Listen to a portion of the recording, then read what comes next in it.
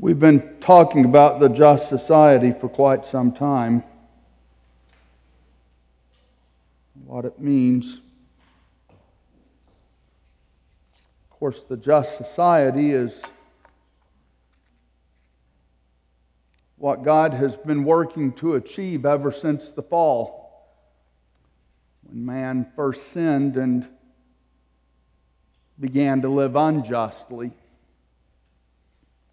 The just society is what he was seeking when he introduced himself to Avram and his wife. The just society is what he began to form with the children of Yaakov. The just society is precisely what God intended when he gave his law to Moses and the people of Israel. After Israel, due to their sins, fell away from God and were judged and the nation destroyed, the just society grew up around the synagogue. And then with the coming of Mashiach and those who knew him and became part of the congregations developed by his disciples, the just society has passed to us also. When you live in a world that's full of injustice, I mean real injustice, not what's sometimes called injustice, though it really isn't. In a world that's full of real injustices, though, then where are you going to find the just society except in the house of God? So we should be endeavoring with everything that we do to create the just society here. One of the primary signs of the just society is love, the love of God. And we know from the Shema and also from Yeshua's words that when we speak about the love of God, what we're talking about is love going two ways. One way is towards God, love the Lord your God. But the other way is towards our fellow man. You know, Yeshua had many words for the Pharisees who were very good at keeping every little piece of the law, except they sometimes weren't so good at keeping the weightier matters of the law, which are those matters that require us to love one another and serve one another. You see, here on this earth, this is how we truly show God's love. We truly show God's love in what we do for one another. One of the things that I've been very pleased with in this congregation is the amount of work that you guys do on behalf of one another. And I know it's a lot. That same day that people were helping Olga to move, many of the same group were also over at Johnny Smith's house helping him with something that he needed assistance with. This is really quite wonderful because it demonstrates to me that we're moving in the direction of truly understanding what the great love of God is and what it means to walk in his ways and what it means to truly be the people of, well, a just society. And so we're going to talk about the just society and godly love today. We live in a nation now where love has really been debased as a word. English is a very utilitarian language anyways. And one of the problems with a utilitarian language is you don't have all of the aspects of language you need to always express well the meaning of some really important words. So we have one word in the English for love, L-O-V-E, and we can speak of love, loving our hamburger in the same sense that we love our wives, it would seem like. Kind of problematic. We call things love that aren't love, they're sheer perversion. We call all kinds of sinful activities love. And so it would seem like love is rather an anarchist thought in the United States these days. So therefore, love, as we speak about it generally in our English language, has almost become inappropriate when we talk about the just society. So we're going to talk about what God's love is like, and the real definition of love that we get from the Bible. As usual, I'm going to cover a lot of scriptures, because I believe if we really want to know what God has to say, we learn what God has to say from this, right? This is our textbook. This is where we find our authority. We don't find our authority from the Pope. We don't find our authority from the rabbis. We find our authority from the Word of God. This is where God gives us our instruction. That is, after all, the basic meaning of Torah, instruction. And so we want to go with all of the Torah of God, all of the instruction of God. And so if we want to go with all of the Torah of God, then we go with this. This is where we find what God would speak to us and what He's going to train us in, that we would learn how to walk in His ways. And by the way, when we talk about the just society and godly love, I don't think there's any better place to start than Deuteronomy 6, 4 through 9, which you realize is the Shema. And we read here, O Israel, the Lord our God, the Lord is one. Love Adonai your God with all your heart and with all your soul and with all your strength. These words which I am commanding you today are to be on your heart. You are to teach them diligently to your children and speak of them when you sit in your house, when you walk by the way, when you lie down and when you rise up. Bind them as a sign on your hand. They are to be as frontlets between your eyes, and write them on the doorpost of your house and upon your gates. Love Adonai your God. So if we're going to use the word love in such a broad sense, what are we really talking about when we say love the Lord your God? How can we best express that? I think one of the ways we do it is by realizing that there's many aspects to love.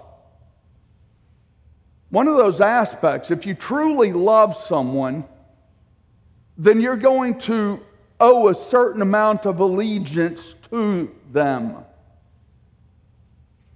If one truly loves his wife, he's going to be loyal to her and faithful to her. He's not going to transgress the proper behavior of a man towards a woman. He's certainly not going to lead her into sin, and he's not going to walk into sin with her, because to do otherwise is to make a mockery of the word love. That's not loving. Love doesn't do evil, one might say. So when we talk about loving God, we mean that we owe Him all allegiance. We mean that we intend to walk in loyalty and faithfulness to Him each and every day. We mean that we intend to obey His word and to do the things that are going to make Him glad. You see, our God is not just a faraway being that set the world in motion one day and then kind of left us alone. Rather different than that. He's very personal. He's with us each and every day. We walk with Him. He walks with us. He instructs us. He speaks with us. If we've got ears to hear, that is.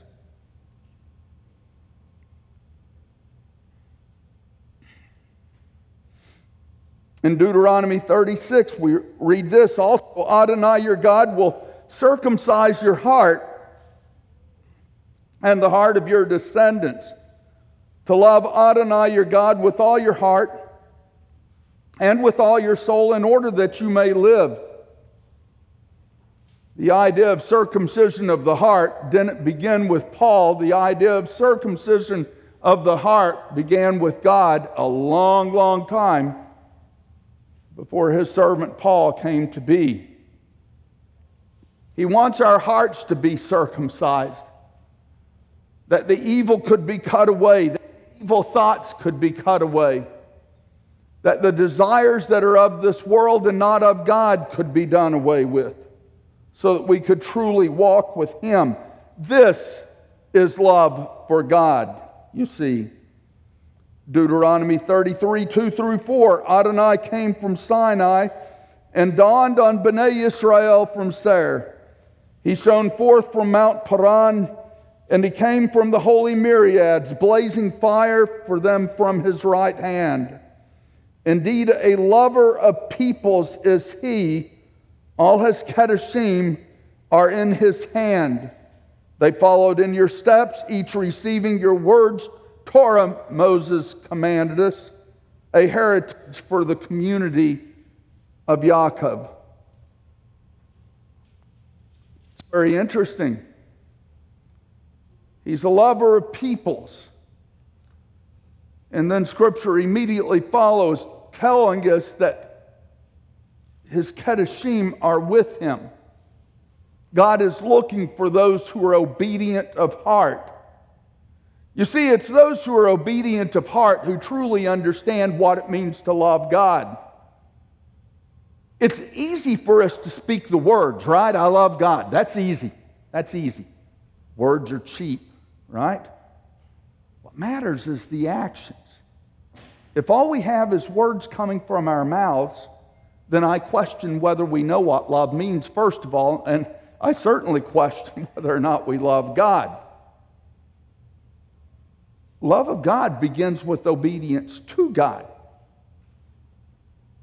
Love of God begins doing the things that God told us to do. And if we're not willing to do those things, especially the things that are really cut and dried, easy to see, easy to define, then what does that say about us? It certainly doesn't speak about us having any great love for God, whatever the words of our mouth may be. Jeremiah 33:11.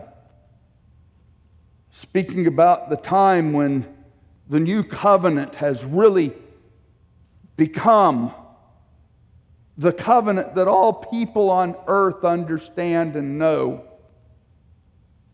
And he says, the voice of joy and the voice of gladness, the voice of the bridegroom, the voice of the bride, the voice of them who say, give thanks to Adonai Sabaoth, for Adonai is good, for His love endures forever. You see, we speak about loving God, but where does love start from? Love really comes from God, doesn't it? That's where it starts. Doesn't start in our hearts. Doesn't start here on this earth. It starts with God. And those of us who are going to follow Him, what we're really doing when we truly come into love, His love, what we're really saying is that He has become our God. Olga spoke about disciples. She's right to do so. It's a great word. After all, Yeshua did not call us to go make believers. Now, becoming a believer, becoming born again, yeah, today's my 40th birthday. You know, it used to really crack up my friends in the former Soviet Union that I was born again on May 1st. The great socialist holiday. Socialist Workers' Day? Wow. Workers unite. Yeah. Oh, it used to crack them up to no end. My interpreter came to me one day, my first interpreter there, and said, "Is it really possible that anybody can be born again on the great atheist holiday?" Yeah, it is. But making disciples, we're not to make mere believers. Scripture tells us that the demons believe and they tremble. The demons believe. They believe. So it's not mere believers that we want to make. We want to make disciples. And what is a disciple?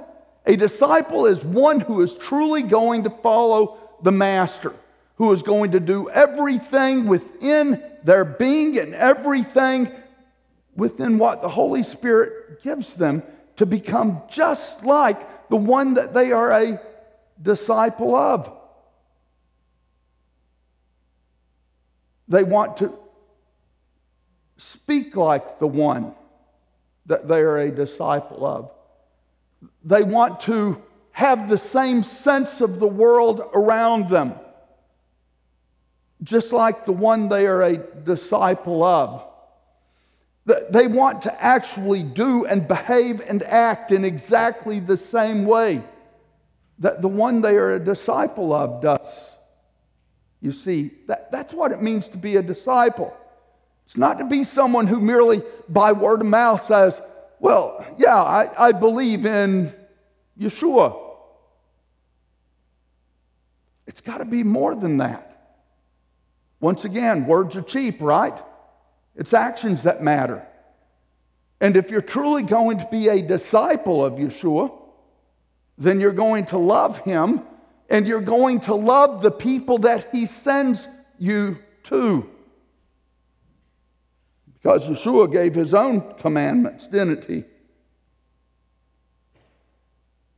Continuing on, though, in our study of love through the Scriptures, let's go to Hosea 3:1. Then Adonai said to me, "Go again, love a woman who is loved by a companion in committing adultery, just as Adonai has loved the Bnei Israel while they were turning to other gods and loving raisin cakes."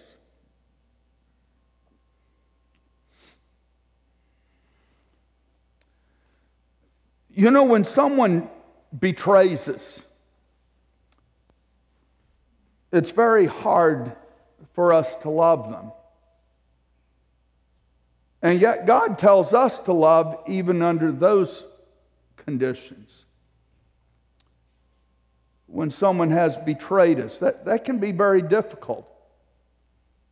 Now, I'll tell you what, it doesn't mean that the betrayal shouldn't cost them something. It sure should. It certainly cost Hosea's wife something. Something in years of misery, something in absolute humiliation before the society. Just like because of his sin, it cost David something.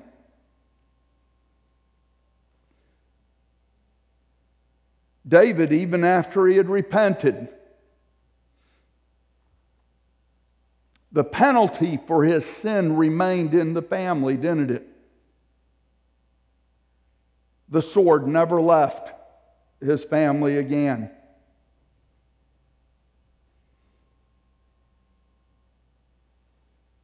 He had one of his sons who raped one of his daughters. The full brother of that daughter then killed the son who raped his sister.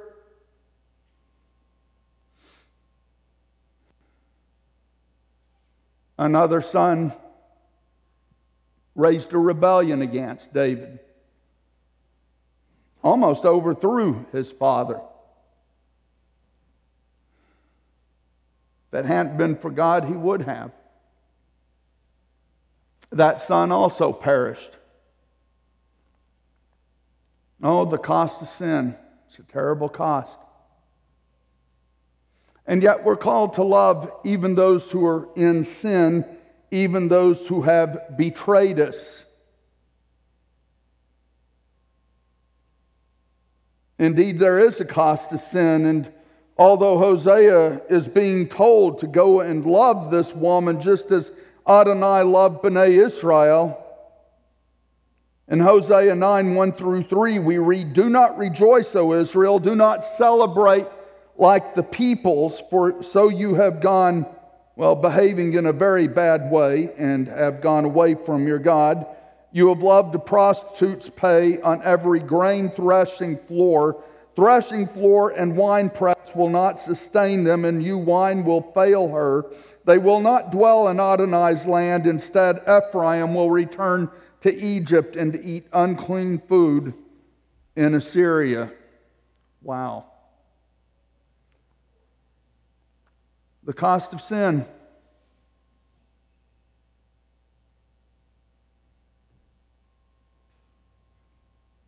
And what's the antidote? Well, it's the price that Yeshua paid for us, to be sure. But it sure is a lot better for us if we never get caught up in it to start with, isn't it? Micah 6:8, "He has told you, humanity, what is good and just, and what Adonai is seeking from you, only to practice justice, to love mercy, and to walk humbly with your God."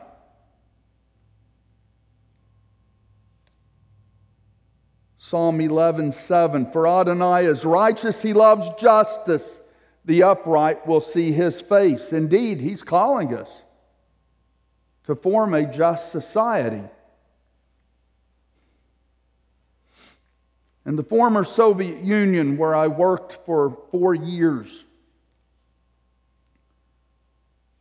the people of God suffered greatly there.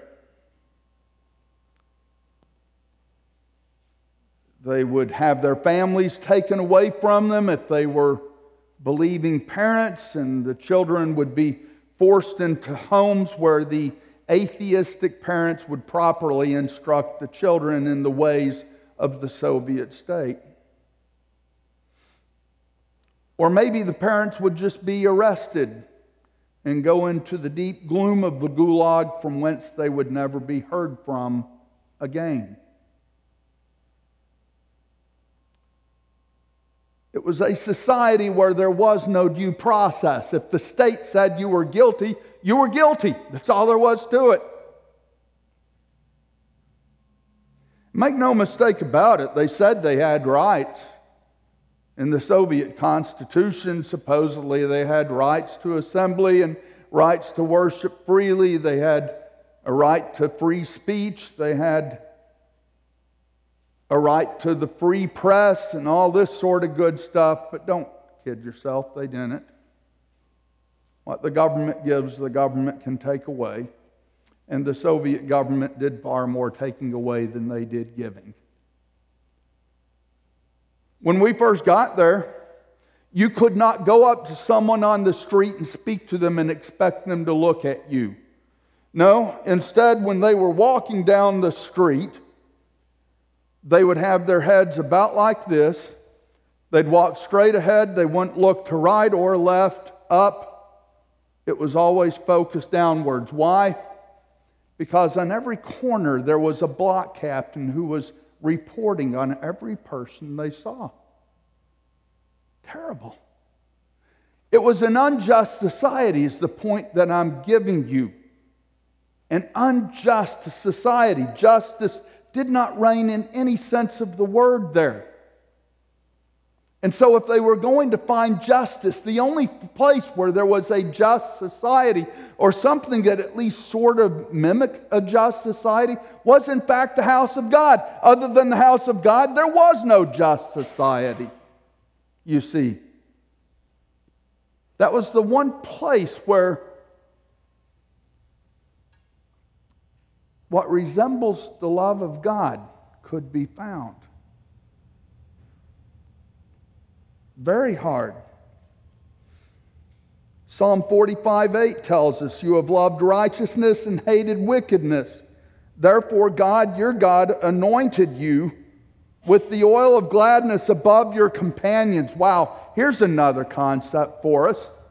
We are to love righteousness. Now, righteousness is fairly easy to define. What it means is to do the right thing. And we've already established that this is where we find our authority from. This is where we find the definition of the right thing.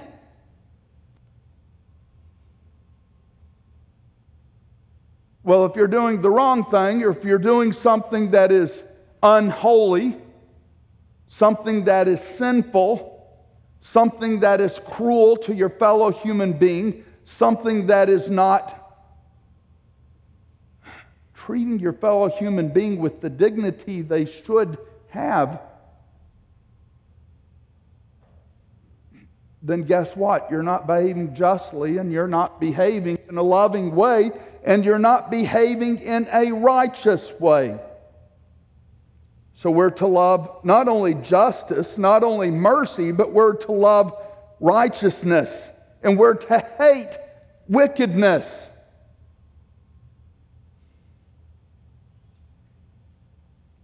Yep, you'll learn pretty quick if someone really loves righteousness by what they do, how they live. You'll find out if they hate wickedness also. If they do wickedness and they don't really hate it. Not sufficiently, anyways. Proverbs 12:1, "Whoever loves knowledge loves correction, but whoever hates reproof is stupid." Well, that's certainly telling it like it is. Tell us what you really think.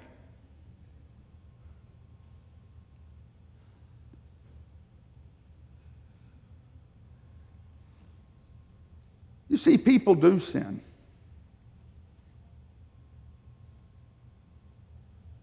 There are many ways that we can be tempted, and we don't always withstand those temptations well. So my question at that point is the person someone who seeks correction and seeks reproof when they've done wrong, and who is willing to admit their wrongdoing? If they're not, then obviously they don't hate sin. And they don't love righteousness, you see. Proverbs 15:9 tells us that Adonai detests the way of the wicked, but loves those who pursue righteousness. So we've covered the subject of love, I think, fairly sufficiently from Torah and the broader Tanakh. How about if we move on to the Brit Hadashah? See what that says. In John 14:21, Yeshua is speaking and instructing his disciples. This is right after he had introduced communion, right after the Last Supper. Right after Yeshua has already sent Judas on his way, and Judas went and sold him out. Even as the prophet Jeremiah had prophesied that Mashiach would be sold out. And Yeshua says in verse 21, "He who has my commandments and keeps them is the one who loves me. He who loves me will be loved by my Father, and I will love him and reveal myself to him. So, how do you demonstrate that you love Yeshua? The same way you demonstrate that you love God. You know his commandments and you keep them. Otherwise, your love is found to be faulty. Romans 5:8 tells us, but God demonstrates his own love toward us in that while we were yet sinners, Messiah died for the ungodly. Wow. You see, God didn't love us just because we were his friends. He loved us even when we were yet his enemies, living in sin and rebellion against him, acting as a foot soldier for the kingdom of the enemy of our souls. And yet God loved us so much that even at that time, he gave everything for us.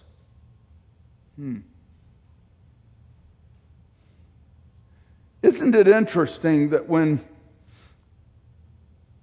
God is speaking with Moshe in the early chapters of the book of Exodus, he tells Moses that I'm not doing these things for you or for the people of Israel. I'm doing them because of my love for the patriarchs, because the patriarchs had demonstrated faith.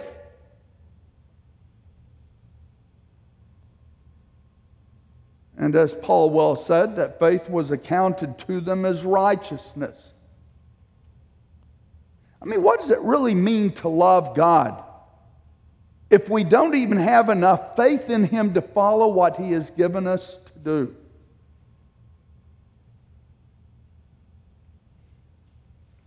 Oh, sure, we might try to do religious things and religious actions all day long, but if it's just based on something that's rote, not based on real love for God, then what does it really mean? Romans 12:10. Coming back to the subject of how we treat one another, be tenderly devoted to one another in brotherly love, outdo one another in giving honor.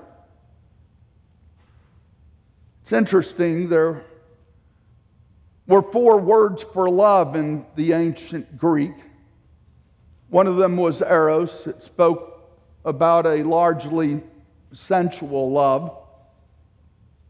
Another one was storge, a word that wasn't used all that often.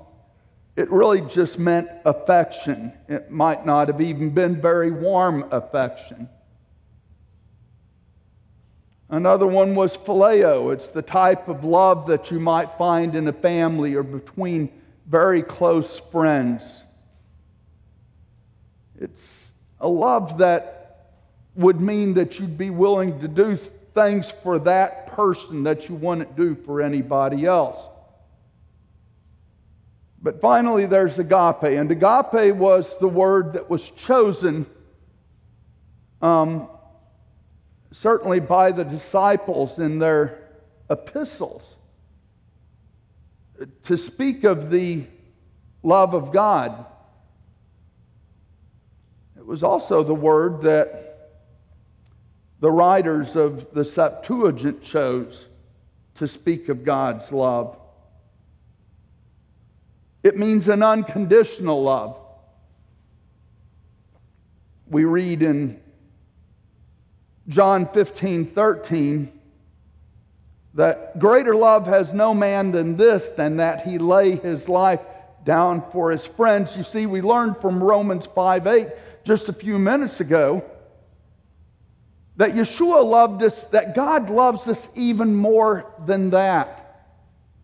Because even when we weren't God's friend, Yeshua laid his life down for us. Now that's love, folks. And it's the same kind of love we're called to have For those in our world who are lost and stumbling and walking in darkness and don't know where to go forth and where to make disciples. That requires love.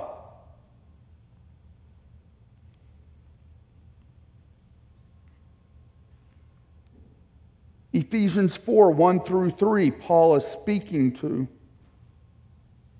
the people of the congregation in Ephesus, and he says, "Therefore I, a prisoner for the Lord." Paul spent a good part of his ministry as a prisoner to the Romans in one place or another. "Urge you to walk in a manner worthy of the calling to which you were called." What is that manner? He defines it with complete humility and gentleness, with patience, putting up with one another in love, making every effort to keep the unity of the Ruach, of the Spirit, in the bond of shalom, peace. This is what it would look like, not angry mobs on the street shouting hateful things at whoever they take to be their enemy of the day, but rather with complete humility and gentleness, with patience, putting up with one another in love. 1 Peter 4:8 tells us, "Above all, keep your love for one another constant, for love covers a multitude of sins." How many times have I seen in the congregations of our God that a little misunderstanding arises between two people over words that were spoken, and the second person who believes they have been wrong doesn't understand what the first person was saying anyways. And instead of going to that first person and asking, "What did you mean?" they just start spreading it everywhere that so-and-so has done this awful thing.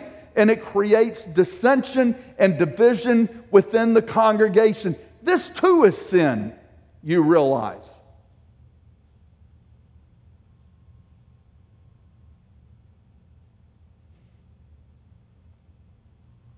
We spoke about how in the just society we handle our disagreements, and Yeshua gave us a wonderful and very short and easy to follow method for dealing with sins in the body. And it starts out with us simply going to the person who has wronged us, if it really be private between you and that person, and then hoping to work it out. That's where it starts. It doesn't start going around and spreading an evil tale amongst the people about another person, especially over something that we don't even well understand to start with. That's not love. It's certainly not obedience to God. And yet I see it all too often. 1 John 5, 1 through 3. "Everyone who believes that Yeshua is the Messiah is born of God, and everyone who loves the Father loves the one born of him. We know that we love God's children by this, when we love God and obey his commandments. For this is the love of God, that we keep his commandments. And his commandments are not burdensome."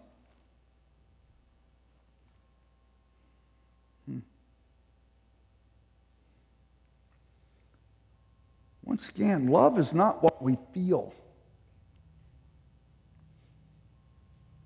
There's a popular song many years ago. I think Don Francisco did it. In the chorus went, "Love is not a feeling, it's an act of your will. Love is not a feeling, it's an act of your will." No, that's really true. Love isn't a feeling, it's an act of your will. Love is what you do. You know what I really want to know in a people when I first see them and address them? I'm not interested if they say they love each other. Like I say, words are cheap. You know what I really want to know is, do they like each other? So much that they like being together. I love my board of elders here. Wow. Listen, we certainly say we love each other, but we demonstrate that by showing that we actually like being together. We actually like speaking to one another and hearing from one another. You see, love is what you do. It's not what you feel. Now, does that mean that love doesn't ever arouse feelings? Well, sure it can. It should. But I'm just saying that's not the chief aspect of love. Revelation 2:4.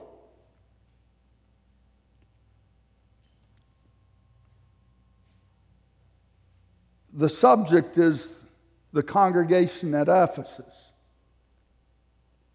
And the complaint that God has against this congregation,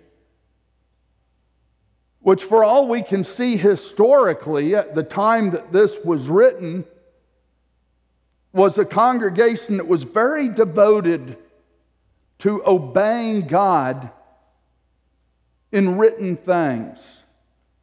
So everything that's written in the Bible, they would do their best to obey. However, he says, but I have this against you, that you have forsaken your first love. Did some study on this, and what I found was fascinating. That the congregation at Ephesus had at one time been one of the most passionate, red-hot congregations in the entire world. They really desired to please their Lord and their Savior. They were a missionary congregation that sent people out to others.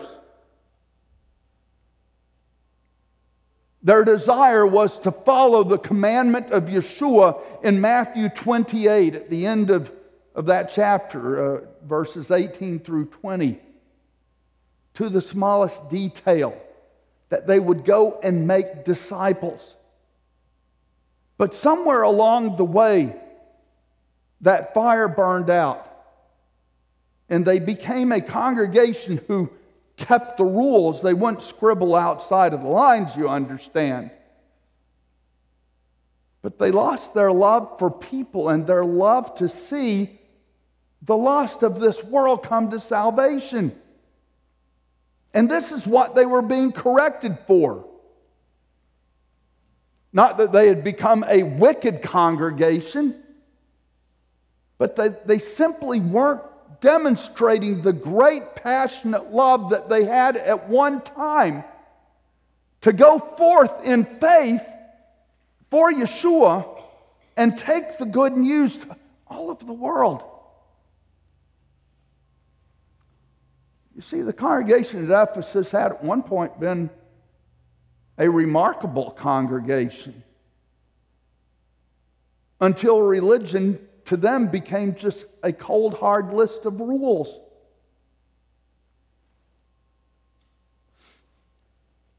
What happens to you when you sin? Do you just shrug your shoulders and say, well, God will forgive me? Or does it break your heart? Does it break your heart? Does it bring tears to your eyes?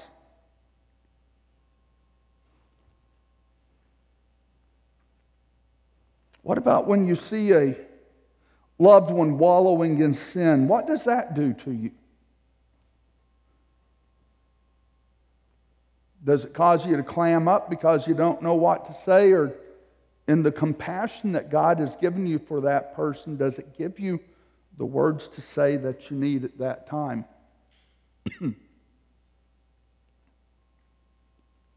If you truly love a person, you're not going to let them walk into hell unchallenged. Do you hear that? If you truly love a person, you will not let them walk into hell without challenging the behavior that's taking them there. And make no mistake, just as heaven is a very real place, so also is hell a very real place. 3 John 1:11, loved ones, do not imitate what is evil, but what is good. The one who does good is of God. The one who does evil has not seen God. You see, Scripture makes it very clear to us what love really is. You can't deny it. It's clear what love is. Godly love requires godly action, godly behavior. So we imitate what's good, not what's evil. We don't imitate the things of this world. We imitate the things of God. Why, one thing that drives me crazy is how the congregations of our God, rather than making the society around us more like the Bible, we instead are becoming more like the society around us.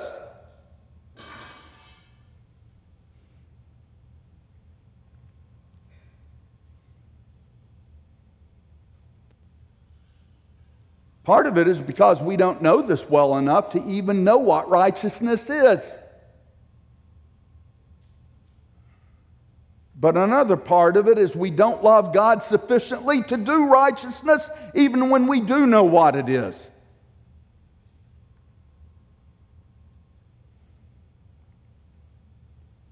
So you say you love God? Prove it.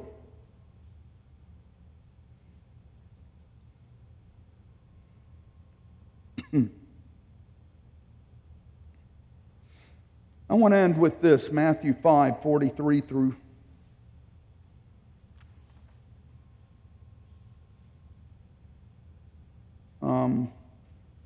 actually, I don't want to end there. Yeshua says in Matthew 5:43 through 48, you have heard that it was said, you shall love your neighbor and hate your enemy. But I tell you, love your enemies and pray for those who persecute you, so that you may be children of your Father in heaven. He causes his sun to rise on the evil and the good, and sends rain on the righteous and the unrighteous alike. For if you love those who love you, what reward do you have? Even the tax collectors do the same, don't they? And if you greet only your brothers, what more are you doing than anyone else? Even the pagans do that, don't they? Therefore be perfect, just as your Father in heaven is perfect. Being perfect obviously requires that we love the people that God has sent us to.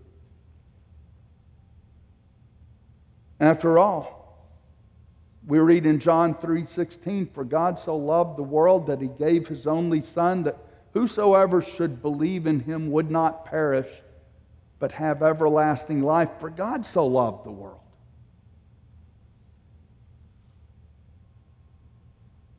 If God so loved the world, and if we are the disciples of Yeshua, shouldn't we do the same?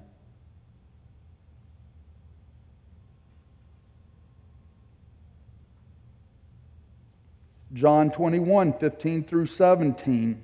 And this is where I'll close. When they had finished breakfast, Yeshua said to Simon Peter, Simon, son of John, do you love me more than these? It's great catch of fish. You remember Peter had been a fisherman, right? Yeshua took him and said, I'll make you a fisher of men. And so he's asking this question, going back to the beginning. And of course, a lot happened during those years. Peter must have felt whiplash many times, I would dare say. At one point, Yeshua is telling him, gee, Peter, you really got it right. You could only have known this by the Spirit of God.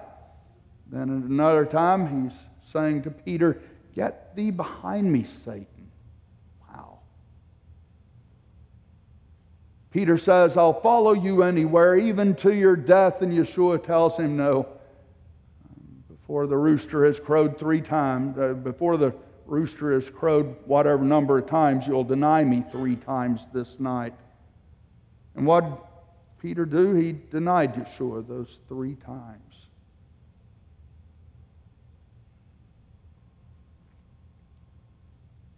Imagine the shame. Because I think Peter really felt shame. Peter was one of those who understood that sin is a very serious thing. And I think he felt the burden of his sins greatly.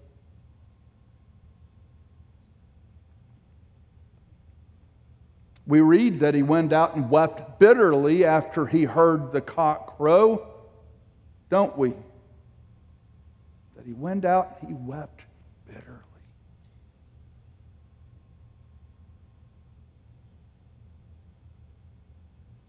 Obviously, his sin took an emotional toll on him. And so Yeshua is speaking to him, and he says, Simon, son of John, do you love me more than these? Peter answers, yes, Lord. He said to him, you know that I love you. He said to him, feed my lambs. At which point Yeshua spoke to him again, and he said to him again a second time, Simon, son of John, do you love me? Yes, Lord, he said, you know that I love you. He said to him, take care of my sheep. He said to him a third time, Simon, son of John, do you love me? Peter was grieved because he said to him for a third time, do you love me? And he said to him, Lord, you know everything. You know that I love you. Yeshua said to him, feed my sheep. Now, some people have opined that what Yeshua was doing here was redeeming Peter for each of the 3 times that Peter had denied him. And perhaps he was. But I think there's something deeper that Yeshua was trying to get across.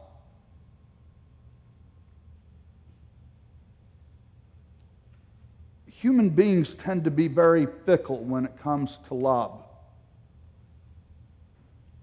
It's like I say we love one another, but we don't really demonstrate it in our actions, at least not often enough.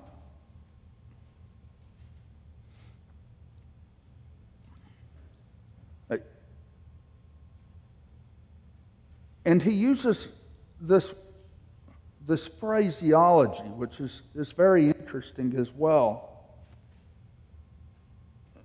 So he tells him the second time to take care of my sheep, but the third time, feed my sheep. You see, it's not enough for one who would be a leader in the house of God to merely teach. They've got to care for the people in the congregation as well. And I've oftentimes said that if I had my way here, I would be a pastor of a congregation full of ministers. Everyone a minister. Everyone in this congregation should have a ministry. Now, your ministry might not be being a pastor. Might not mean being an evangelist. It might not mean being a teacher. Maybe your ministry is to have a prayer group that you very faithfully lead week and week and week and week.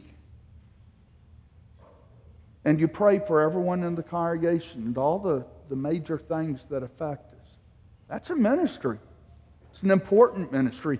Maybe your ministry is something that deals with taking care of the poor. After all, how do we find Torah defining love? We're to love the widow and the orphan, the poor and the stranger in our midst. Isn't that what Scripture tells us? Indeed.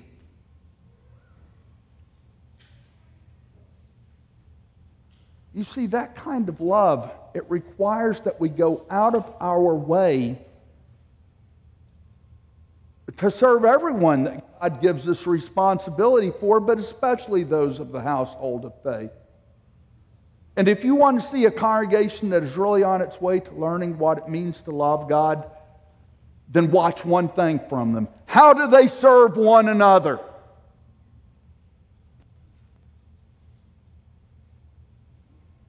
If they don't serve one another, then they're really not on their way to learning what it means to love God.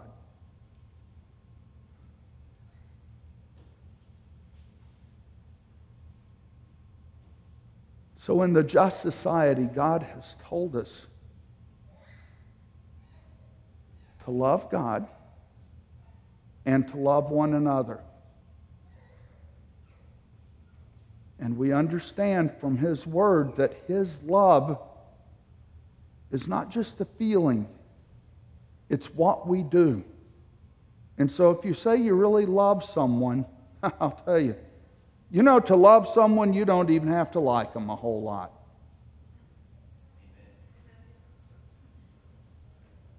You do have to love them, and that love is shown by what you do. Not by what you say, but by what you do. So, Mishpachah, let's walk into what it means to live in the just society. Knowing what that means is we must love the Lord our God with all our heart, soul, and might, and we must love one another. Amen? Amen.